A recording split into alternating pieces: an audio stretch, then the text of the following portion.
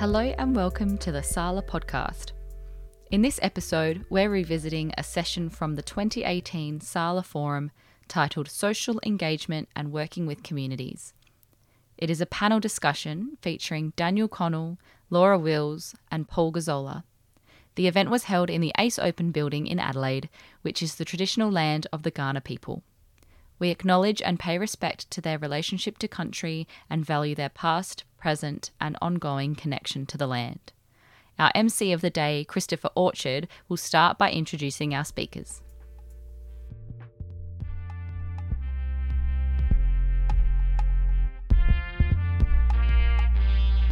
Daniel Connell, Centre. Daniel is a visual artist whose practice is large scale, often ephemeral, often public and often realist portraits, as a sustained, socially engaged practice of one-to-one advocacy for migrants and people in transition. I've seen Daniel at work and he's quite an amazing person. Daniel has worked in schools as a Spanish teacher and as a support worker for over 10 years in a facility for the homeless and on community gardens while studying visual arts. In 2007, Daniel moved to India for 3 years. He has since worked on significant visual arts projects for festivals and government and is currently a PhD candidate in the School of Art, Architecture and Design, University of South Australia, and a lecturer at Adelaide Central School of Art. He's exhibited in the Kochi Mezes Biennale, did I pronounce that correctly? Yes. Mezes Biennale, and been a finalist in the Doug Moran Portrait Prize. Earlier this year, he was invited to do a TEDx talk about his work as an artist. If you get a chance to go online and have a look at a TEDx talk that Daniel did in Bali, it's a miracle. Paul Gazzola, is an artist and curator working in the expanded field of participatory art, performance and design that blurs the edges between art and the everyday. His socially engaged projects gather people into shared spaces of play, knowledge, production and collectivity and have been commissioned and presented in Australia and internationally. He is also current artistic director of OSCAR, is that right, Paul? Open Space Contemporary Arts, as well as a PhD candidate at the University of Tasmania, very eminent school. Laura Wills, remarkable human being, is an Adelaide-based multidisciplinary artist. She has an expanded practice exploring social and environmental themes through the use of found materials, collaborative and participatory processes, and community-based projects. She regularly exhibits and has received numerous grants, awards and residencies in Australia and overseas. She's currently working with Marion and Onkaparinga Council on several public art projects and was recently awarded the Flurio Art Prize and the National Works on Paper Prize for her collaboration with James Tyler. Laura is represented by Hill Smith Gallery, Adelaide. That's your panel, and I've got a kind of leading question for you. Let me get it. It's been posted by God. And simply put, why and how did you come to make art in a community context? Perhaps if we start with Laura and Sure. work across the panel. Can everyone hear me? Yeah. Okay. So I guess thinking about this, I like to be involved and engaged myself, and I think that's why I create a lot of those opportunities for other people. When I think about my background, in between years of art school, I rode my bike around Tasmania with a girlfriend for a year, and we lived on our bikes and we did lots of woofing, willing workers on organic farms, and in those situations you meet a lot of people and you learn about who they are and where they come from, and in that way you're learning, understanding the difference of society and people and then yourself. And for me, art is a bit like that. Should we all go on with that? Pass it on. Yeah, let's keep it moving. Yeah. You're next. Okay. Thanks, Chris. Thanks, Chris, and thanks, Sala, for having us here. Thank you. Great to be on this panel. Thank you. When I was about 16, I started working at a centre for homeless people, and I always had this drive to be an artist, and then thought, I won't go straight into art school. do other stuff first, get life experience, whatever that was. So I studied Spanish and then became a Spanish teacher, and then ended up working with a big influx of South American refugees that was settling here at that time. That was in the early 90s. And that opened up my idea to people who were struggling with transition and resettlement and translocation and dislocation and grief and loss, and continued to work in that area for a while. Then went, had a bit of a burnout time, went to India, lived there for 3 years, and turned all that perspective around, and then came back and continued to work in that space. But after that I did study art formally, and realised that, it's a good idea to study art formally. And then I suppose mixing those two things together, try to work out, well, how can that art practice keep involving me with communities? How can I blend those two things together? And have continued to investigate that, and more it's become deeply personal, I suppose. That's the trajectory of how I worked on that. I don't think I ever thought I wasn't ever working with communities. I was a carpenter when I started, so making things was proactively making things for use in a practical session, and then the idea of detail or the aesthetic just felt to me that was like your pride in what you kind of did. So, and then after my carpentry apprenticeship, I decided I'd become a dancer.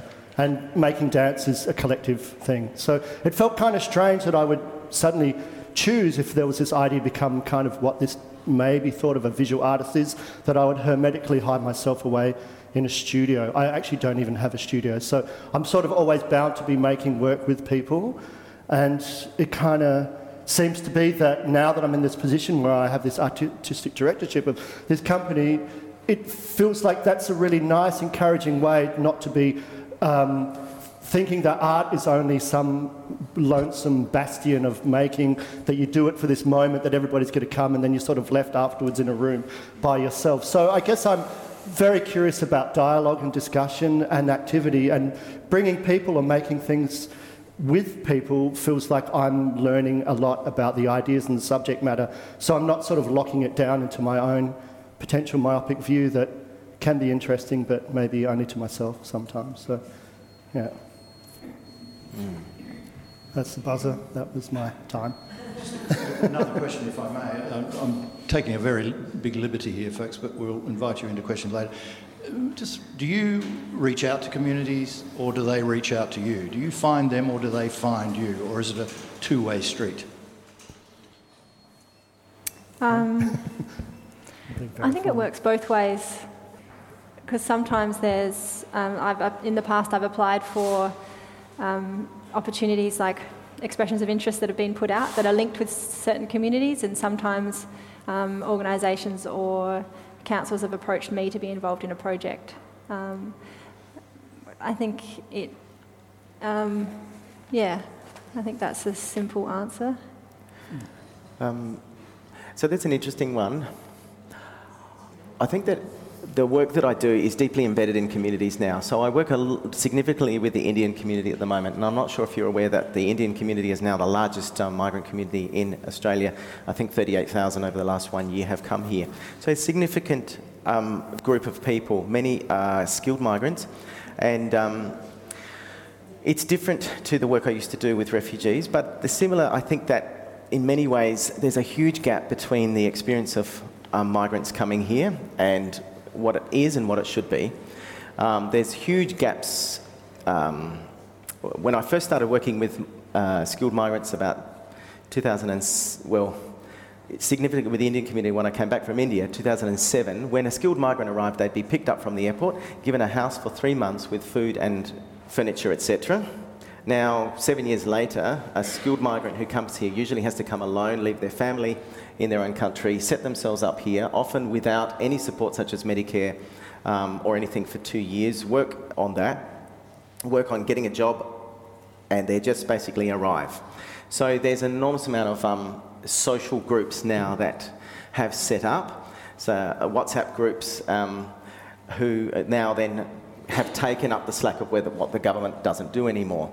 Now, the difference between how your experience in resettling here, being good or bad, is what happens to you sets the tone for the rest of your experience in Australia. Now, I'm not sure if you're aware too, but Australia is basically living off the money that comes from international students and migrants. It's one of our main economies at the moment. And yet still, if you don't mind me having a rant, our government at the moment continues to demonise migrants. And it loves to say that. The migrant problem, the final solution, etc. But actually, Australia is utterly dependent on those skilled migrants. So South Australia sponsors a lot of skilled migrants, and the money that they bring into our city is the money that boosts our economy. So they spend $100,000 in their first 2 years setting up. That's money that comes from their home country that goes into our economy, etc. Now, I suppose I work very closely with that. Do our communities approach me? I think that I see a lot of people trying to start a new life here, and I think that there are a lot of gaps that need to be filled. Now, many of those people are not aware that those gaps can be filled and that there are people out there to help, and many of them transfer immediately into their own communities and hardly have any contact outside of their own language group. And I think that's dangerous and unhealthy and sad in many ways too. So what I think my art practice is trying to do is constantly bring people into different spaces to talk, to socially engage, to work out. So no, I usually am in the communities, talking to communities, saying, why don't we do this? Why don't we have an art exhibition? Why don't you come to this art exhibition? Why don't you do this or this or this or this? Or do you know about your labour rights? So we've started all sorts of formal groups and everything seems to be branching off of that at the moment. So I work very distinctly with the Punjabi and the Sikh community. Many of them are transport workers, so a lot of the work I've done with Sala has been portraits of transport workers, etc. And then with the skilled migrant community, which is very different, a different group of people, and many of them have very little contact outside of their own language group, especially socialisation, etc. So this is the... And sadly, this is the tenor of the government at the moment. Loves to squeeze the money out of the new migrants, but doesn't provide the structures or the services or the oxygen to blend and mix. And it's increasingly forming a ghettoisation mentality. And if we look at the way Sydney and Melbourne are going at the moment, just very strong ghettoisation of different communities and different language groups. So I think that the arts... has a really, really, really strong lot of work to do in breaking down those boundaries, and it can. So I suppose I see my practice in just trying to do that. That's a very long-winded answer, but maybe I'll shut up for the rest of the panel. Sorry. Right. No, I guess it's interesting. Maybe to say, when you follow your passion, I think that people find you, and that is probably one of the most interesting ways you can share things with people. So if you're doing your own thing, I think you find there's a gravitas. And I would say that I'm, as Laura's pointed out, doing two things. There's ideas that come to me or to the artists that come to approach Oscar, and we go out and we find people to work with, or the idea gets put out and you sort of wait, and slowly it takes its time, and sometimes maybe the idea is put out only in your mind and it's sort of waiting around. I totally believe in the idea that things take their time to come to fruition. And then on the strength of maybe doing something, as what's happened now in the Riverland, we've been doing projects since 2014, and another community group who want to save this Argo barge, which is this boat that has this huge history in the area, has come and approached us to do a work. Maybe just to sort of just flip back to that first question about working with community, one of the attempts, I think what I've been, my interest is really in there, is to kind of diffuse the art or change the bearing or the meaning of what art is to some people, so it feels like it's actually just an approachable way of thinking about the everyday world, what you do. So I think once that kind of gets more open or fragmented or broken up, that people feel you're more approachable, then I think people start to come and approach you more. So that would be kind of how the strategy might be evolved after you've sort of started to do your work. And I think in that finding of the community starting to find myself or the artists within the company, then it just breeds dialogue and it sort of just kind of flows from there. Maybe I could talk about projects of the everyday there, because that was a project that I worked on with Open Space, and I was invited by Oscar to come up with an idea that was linked to my suburb and my neighbourhood and my community, and it was really great to be given the trust from Oscar to be supported to come up with an idea and a project that would come to fruition like a year later. And I live opposite First Creek, and the project that we made was called Creek Law, and it was a guided tour along First Creek. So the artwork was about people of the community coming and experiencing walking along the creek, and it was about creek ownership, who owns the creek, who looks after it. The walk went through public and private space, and we had different speakers along the way as well as artworks, and a cup of tea at the end, and well, not just a cup of tea. And cakes. Cakes. And we had a wild lawyer speak, a forager, someone from National Parks, a private owner, and there was a choir. It was a really beautiful event, and one of the great things that happened was like a lady came up to me and said, "Oh, Laura, this is really embarrassing, but I'm your neighbour." So there's actually a really big wall between us, but that was so good. I met my neighbour, you know. Maybe, I just know that the question's about a challenge, so maybe you want to speak about some challenges in the... Yeah, what are the challenges of working this way? Network. Yeah. Yeah, that's a tricky one, because I think when you want to work with communities, you're opening your practice up, you're opening your work to people to contribute to or be involved or whatever. And I guess if you're looking down the way of actually making something people add to, you want to keep the integrity of the work. So that's a real challenge to create a space where people feel like they're expressing themselves and adding to it, but also that it's held together. And I think that's a real challenge to create those spaces. That's for the artists to work with. And also, when you're working with communities, there's so many things that need to be happening, and to do it on your own, it's really hard, because as an artist, you're best at creating these. You create maybe the ideas and you're making the things, but you don't want to have to do all the liaison or the organising, or there's just a lot of things that need to happen, and that can be hard too, which is why it was great to work with Oscar and have the support in that particular project. But I think that's the same in any big art project. The more support that you have to make it the best it can be is really, really beneficial. Are you going to do that again, First Creek Walk? It's a great model that could be used on any other waterway, especially in Adelaide that has the creeks, you know, running into the Torrens. Yeah. Next time you do it, let's talk. Sure. Get the new migrants to do that. Yeah. That's really good. Yeah. I think that'd be fantastic. Yeah. Yeah. Do you want to talk about any challenges that you face working this way? Shall I go? Yeah. Maybe just to pick up on that project, I guess, you know, one of the interesting challenges is to, well, maybe even to yourself, to trust that what you're doing is going to work and people will come.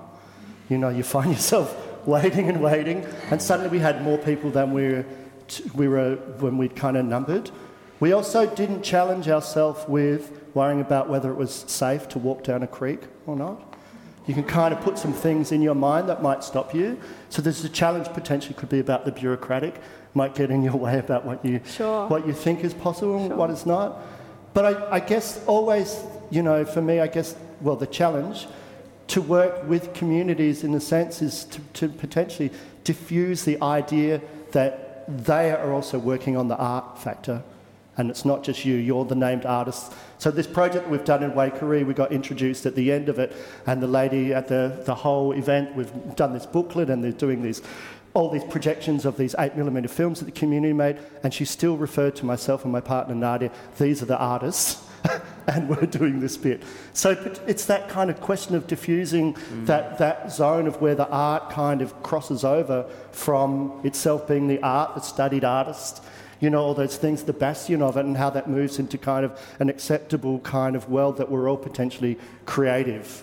And yeah, that's, I think, still a big challenge. Yeah. I suppose too that sometimes people think of the artists as having this particular skill, and sometimes that revolves around object making or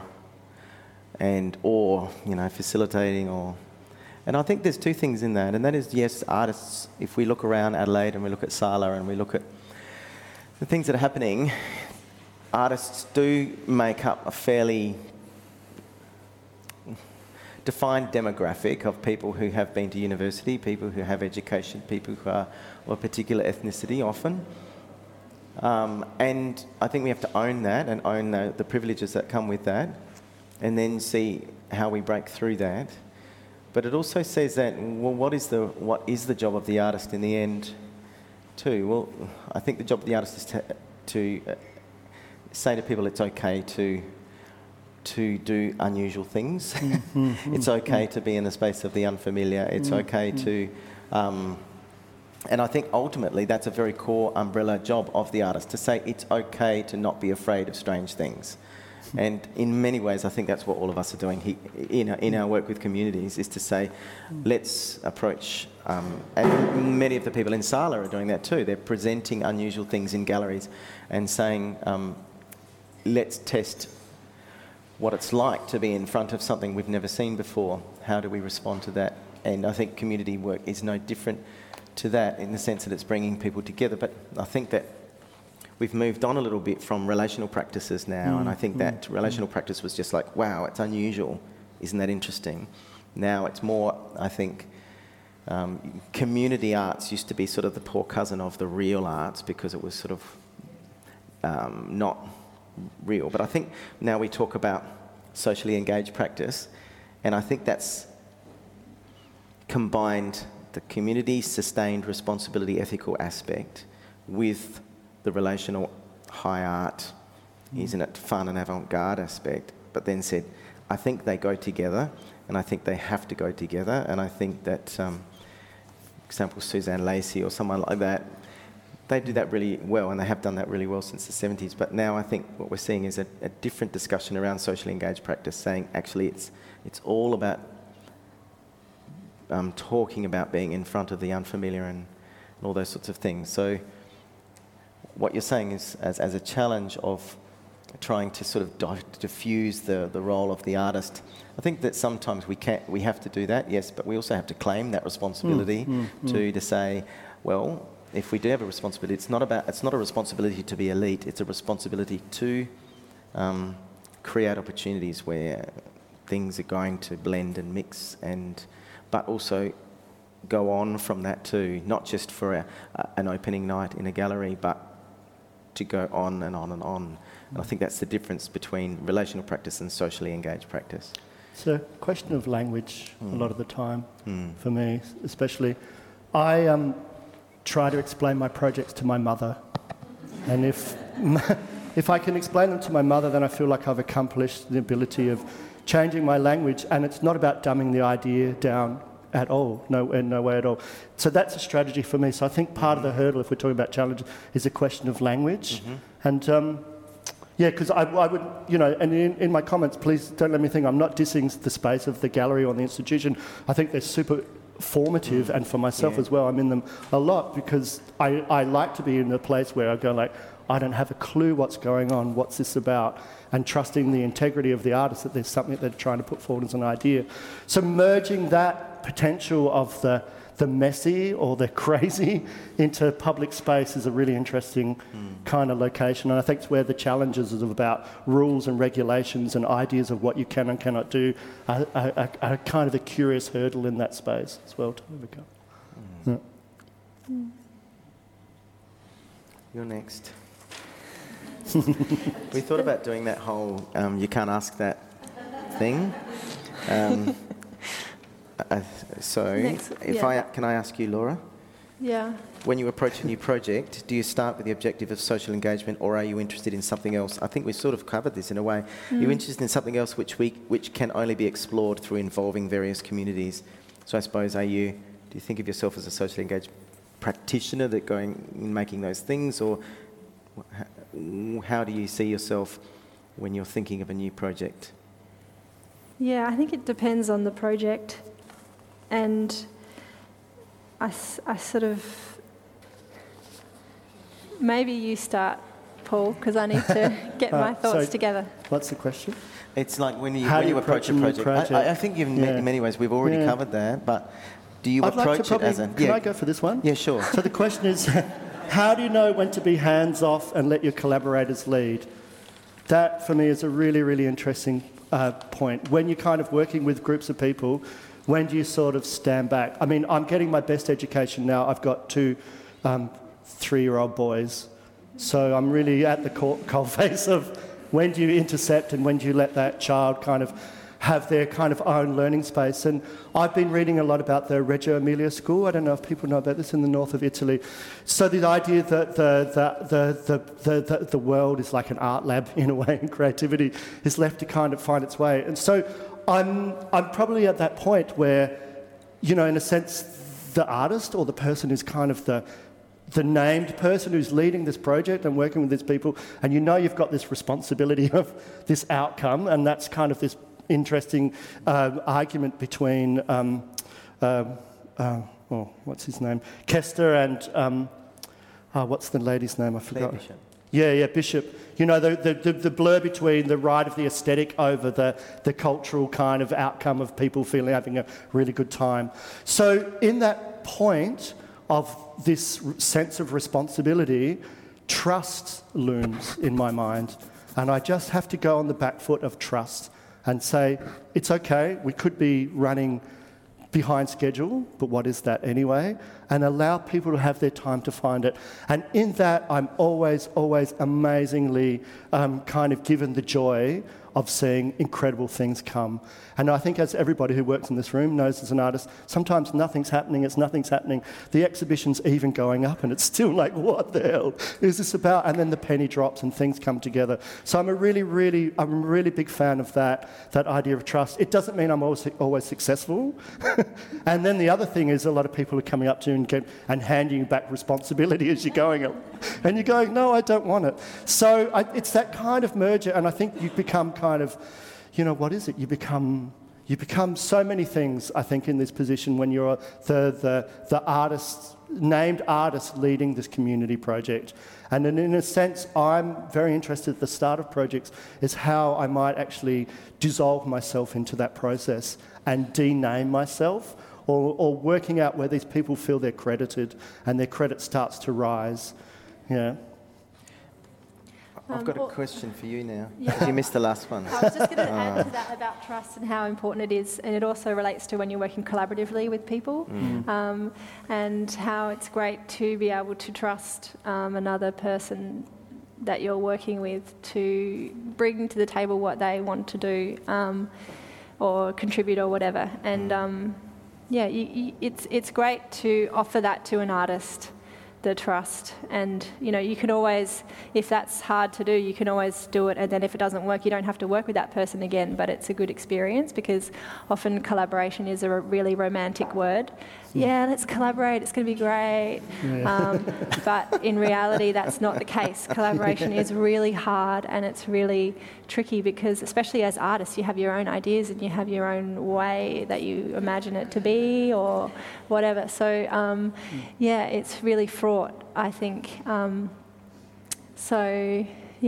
Being able to just let go a bit, but also find the right connections or the right people that you need to be connected with, like the people that have the same kind of way of working or ideas-wise that mix or not mix on purpose, but those kind of things. Yeah. Well, we could keep talking about that, I think. I think it's very interesting. The idea of trust as a material in a way, and if you think about your all the practices of people in this room who work with paint and sculpture, and we all know each other. You can think of all our practices, and we get good with those practices as we learn to trust the material, and as we learn to know the material, as we learn to understand what the material is doing. And I think working collaboratively, or working relationships, or working in socially engaged practices is similar. You learn to work with particular people or particular communities, and you know them, and then you get to know them more deeply and more deeply and more deeply. So you learn in the same way an understanding of a material, in the same way an understanding of working with a community. That doesn't mean to sort of objectify or materialise or whatever instrumentalise the communities that you're working with.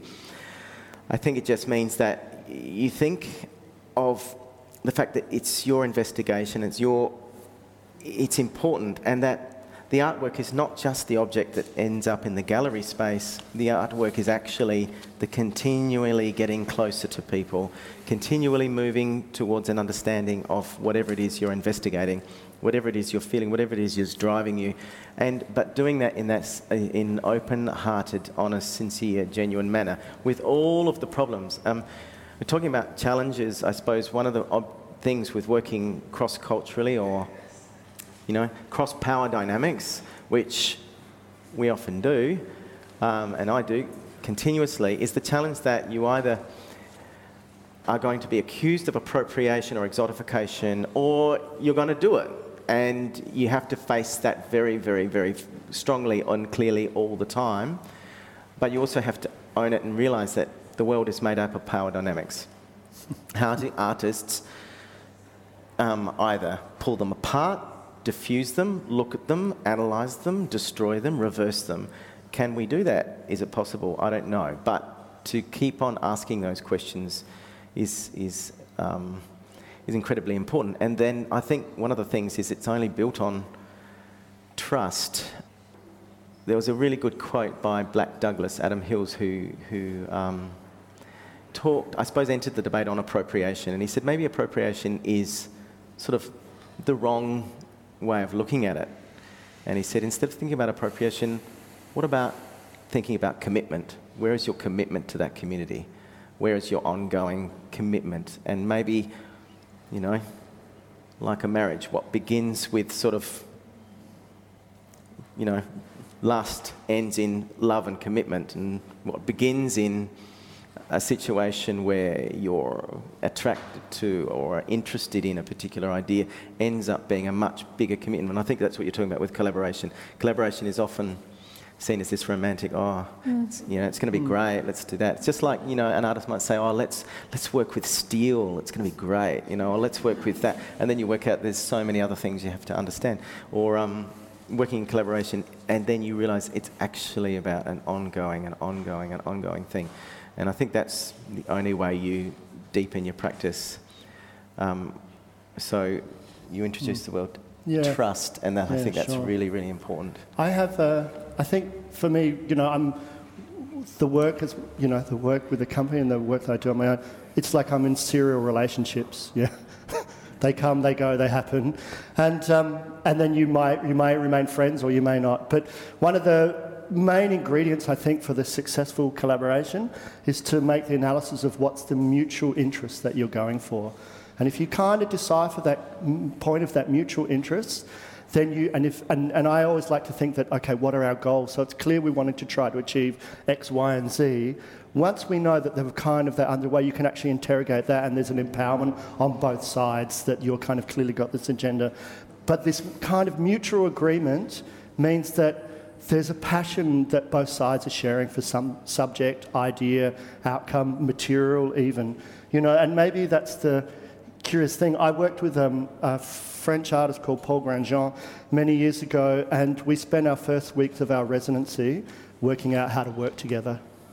And I kind of feel that that's how, when coming with new communities or anybody, there's this point where it's like you're just trying to work things out. And sometimes you're kind of doing everything but potentially working on the outcome. And those kind of, it's like meeting, drink, it's like a date, you got to find out whether there's going to be another one.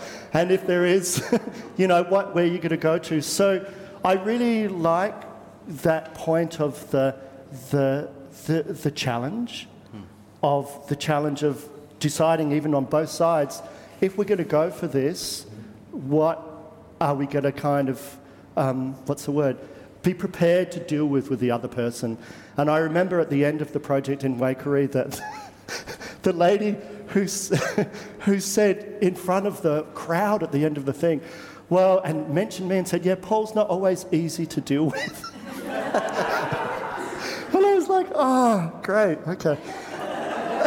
And sure, I guess not. But the thing was, I would have probably put my hand up and said, you're amazing, are you? Do you know what I mean? So it's not that. Clearly it's not easy.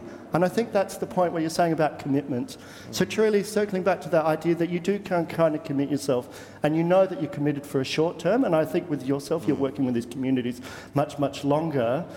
I don't have that position in the work we do, but I do maintain, with some people friendships, and some things are ongoing. And in fact, I have a relationship with the town of Waikerie. We've done projects there for over, since I said 2014. And one of the most hilarious things that happened is we had children on the way, and we got humanised. We weren't the abstract artists who kind of comes along. We became humanised. And that was a really curious thing about what it is to appear human to a group of people that don't know anything about you and think of you as this kind of idea of the rogue artist who's potentially doing weird things all the time. So in a sense, I know for myself, probably in projects, that I'm now really looking to the idea of finding even that mutual kind of point of interest that's not just in the project, but finding other things. And it's not lying to find friendship, it's actually exploring what other ideas you share that I think start to feed in. And I think that's maybe the wild thing that, if I say an artist does as this huge weird generalisation, because everybody's totally capable of it, is that's bringing the other ideas in, bringing the kind of the A, B and C, and the thing that's 20 kilometres away as an idea, and suddenly you throw it on time and you go, I know it sounds crazy, but this just might work. And I think that giving that lead to the other person or the other group, that they might bring on something that doesn't feel like it 100% fits, feels like that's where you start to level this kind of idea about power, if you use this word of power brokerage, kind of the ideas of this, we're short of sharing something. And sharing means you give it away to somebody and you wait. And then sharing means that they, after they've played it, they give it back to you. So that's why I sort of mentioned this idea of my children, because that's what you're kind of up against. You don't want to step in, sometimes you just got to wait. And it might get destroyed, but does that mean that that could be really the best thing that could happen to that idea? So, yeah. Thanks, Bob. Comfortable to take questions? Yeah. Does anyone have any questions? Thank you. That was really interesting. I'm just wanted to learn a bit more about some of the outcomes that you've seen happen in some of the projects that you've worked on. I know some of you, or all of you, obviously, but just talking about, what's happened, what's been the benefits from the projects you've worked on. It was great to be on residency at Salvia House and create works that were in a gallery space but also outside of a gallery space, and invite the community to come and be involved in the work. So I was researching the estuary of the Onkaparinga estuary that extends 10.5 kilometres inland from Port Noarlunga to Old Noarlunga. It's this beautiful winding curve, all tidal, and I grew that estuary in grass in the grounds of Salvia House and continued the line of a river around the whole house. And we had a workshop where we invited the local community, everyone, to come and make things out of natural materials to add to the river, whether that be little houses or little animals, fish, insects, and lots of things were added in. And it was a really great opportunity for people to think about that space and community of Port Noarlunga and envision it, because people could see and relate, oh, that's the sand dunes, that's where the river mouth, that's that bridge, and people were walking around with their kids putting specific bits in. And then at the opening, collaborated with Naomi Keat, who's a singer-songwriter, and we sung a song and actually walked the length of the watercourse as well. And have friends that say, oh, we were canoeing on the Onkaparinga the other day singing your song. It's really beautiful. It's a song about the river and being on the river. Yeah. I suppose through my research, my PhD research, I've gone from doing drawings to doing sort of personal investigation work, and then what I call advocacy work. That means representation as advocacy. So moving from representational drawings to representation as in a lawyer might represent you, advocating work. So because I realised that there's this one question that Frantz Fanon asked, and that is, he asked a long time ago in the 50s, what does the black man want? So it was like, let's change the questions. That was the beginning of post-colonial critique, saying we're not listening to anybody. Nobody's listening to each other.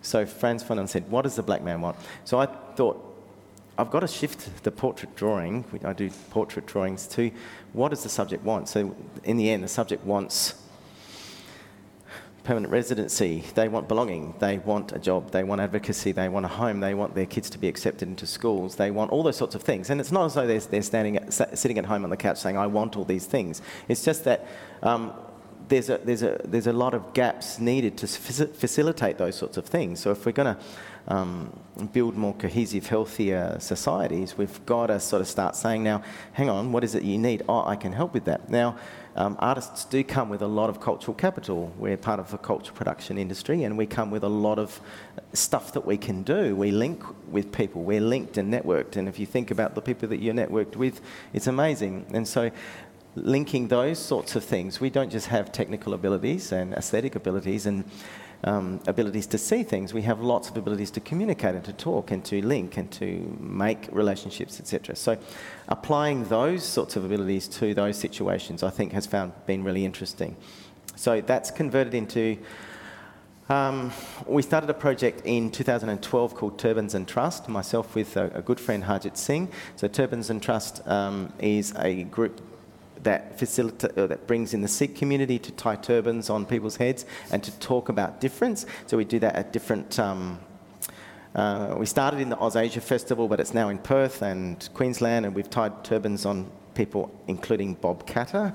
He removed his hat to have a turban tied on him, and all sorts of things, but the questions around difference. It's about who are you, and who are you, and who are you, and who are you? And it's about the Sikh community asking that. We did the Darshan project. Darshan project is about... I was a drawer, but we did it in Fed Square in Melbourne a couple of times, where I worked with a couple of people from a Sikh radio station, or Punjabi radio station, they were all Sikhs, who would then approach people randomly in Federation Square and ask them if they wanted their portrait drawn, and then we'd make a display. We're still working on that. The Parent Long Stay Visa Committee, which was a committee that we ended up meeting Bill Shorten and the Shadow Minister for Immigration, and we actually changed the Labor Party policy on... the Federal Labor Party policy on parent long stay visas to enable parents to stay for... in the 80s we had what was called the family reunion system, where parents could just come and live here permanently. Then that changed, and now parents can't come, they can come for a maximum of 12 months. We are trying to get a 5-year continuous stay, and the Labor Party actually adopted that, and suddenly, you know, there's artists negotiating with the Shadow Minister for Immigration saying, no, it shouldn't be a $10,000 bond, it should be a $5,000 bond. And I suddenly thought, have this out-of-body experience. Who am I at the moment? I thought I was a drawer, and now I'm saying $5,000 bond for parents. Anyway, they actually changed it, and 3 weeks later they announced it, and then that was before the last federal election, and then 3 days after that, the Liberal Party, who had just said no, they realised this was a big issue because we had 45,000 people on our Facebook group, and our shares were getting 500,000 people seeing them, and the Liberal Party suddenly said, oh, we've got a new policy too, and it happens to be exactly the same as the Labor Party policy. Oh, that's great. And so they announced that. Then they, unfortunately, won the election. No political bias here. But then, of course, after the election, they said, oh, we'll go to community consultation, which means that's an excuse for we're just going to do our own thing. So community consultation, they had a couple of meetings with their own community representatives, then they changed their policy. It did an entire backflip. Anyway, at least we changed the Labor Party policy and made the Liberal Party sit up and take notice. So that's, I suppose, a fairly practical outcome. We have a Satnam group, which is the South Australian Professional Network Association for Migrants, and we meet once a month and do CV and cover letter writing. And we have a house where we provide sort of temporary accommodation for people who are in need. That's only a few people at a time, but we've had about 15, 16 people through that. And it also provides sort of that. So it provides orientation and networking, and some of the artists here have all been to that house and met the people, and we try and utilise, because you know, as artists, we're actually really nice people, and it's you know, if you go to art events, people are welcoming and they're like, oh wow, where are you from? And welcome and can I do this for you? And artists have huge cultural capital to share, and it's very different to going to any other events. So you try and drag people who are experiencing a deficit of belonging, take them to an art event, and they'll be like, oh, these people are so nice. It's really, really, really useful. It's a really useful vehicle. So I suppose they're some of the practical outcomes. Another long-winded answer, sorry. Practical That's great. No, it's really interesting to hear. So, Oscar, the project didn't wait career and ended up with a 48-page booklet, a 4-DVD set. It was basically all around 8mm films that were made in the town by a group of people in the 50s and 60s. We had outdoor projections on the buildings on a Friday night. We had a film event and an exhibition. We've also put some things in galleries. There's going to be something in Fontenelle in September that's related to a project that Janine's doing in Mutton Cove, which is all on the North Lefebvre Peninsula, just outside of. It's about the history of the area. What else? Yeah, so I think Oscar, and as a company, is only really putting work out where the artist or the collaborators want to go. So we work primarily in public spaces, and just trying to think what else has kind of happened. Well, Laura's project, Inner Creek. We curated a big event in the called SUE, Series of Unexpected Events, which was across the city of Onkaparinga. Yeah, the mandate was, can you just do some projects across a 150 square kilometre area of the city for this much money? It's like, yeah, okay. 9 artists, so that was 9 diverse works. James Dodd. Sorry, I won't say the names because there's too many. But 9 artists, we made 40 works. 45 different events across this town. One happened in an old, a vacant block of land near the old Dinga Library, which was like a crop, where you mow a lawn to make a cropping thing. So on a jetty, David Cross, an artist from Melbourne, came along, who does this inflatable works that happened in the Wollonga market on a Saturday morning. And so I think my curious interest is to kind of put things where they're not potentially expected, or even meant to be sometimes. But Oscar and I've done projects. I've had a 8.5 metre tall windmill built in the rocks in Sydney. Another project that was connected to that, which was probably one of my most humbling experiences. I walked around I was invited to kind of think about some ideas in the Rocks area, and I walked around the area, and coming from South Australia, it's really interesting where you're in the town and you're seeing all this dual naming going on. The Rocks had one zone dual named. And it was just like, why is this place so significant? Anyway, so I kind of came up with this idea. The name of the rocks in the Indigenous language is Talawalada. We had T-shirts. We presented, it was over 3 years. It was called a Language on Land project. People had T-shirts. We gave bookmarks out, so it was trying to get the word out.